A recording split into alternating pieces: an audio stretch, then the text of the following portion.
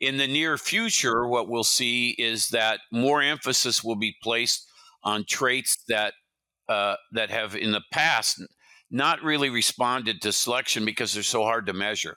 Disease resistance, meat quality will make bigger improvements in meat quality, though there have been some good improvements in that.